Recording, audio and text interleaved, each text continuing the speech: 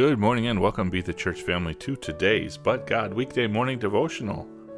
We open to 2 Peter chapter 1 verses 19 through 21 today.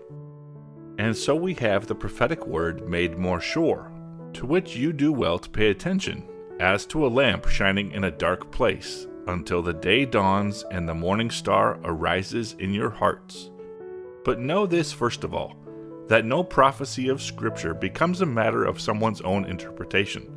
For no prophecy was ever made by an act of human will, but men, moved by the Holy Spirit, spoke from God. We must recognize God's word is infallible. It's perfect. It's right. It's true. It's unchallengeable. It's unchanging. And it's eternal. When Peter explains that no prophecy of Scripture becomes a matter of someone's own interpretation, for no prophecy was ever made by an act of human will, he's saying that if anyone claims that they believe that this is what Scripture means, but does not back it up with other Scriptures taken in context, then they very well may be lying, a charlatan, or spreading false doctrine. Many times, Jesus warns us against these false prophets.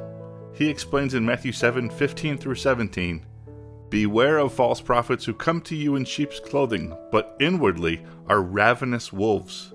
You will know them by their fruits. Grapes are not gathered from thorn bushes, nor figs from thistles, are they? So every good tree bears good fruit, but the bad tree bears bad fruit."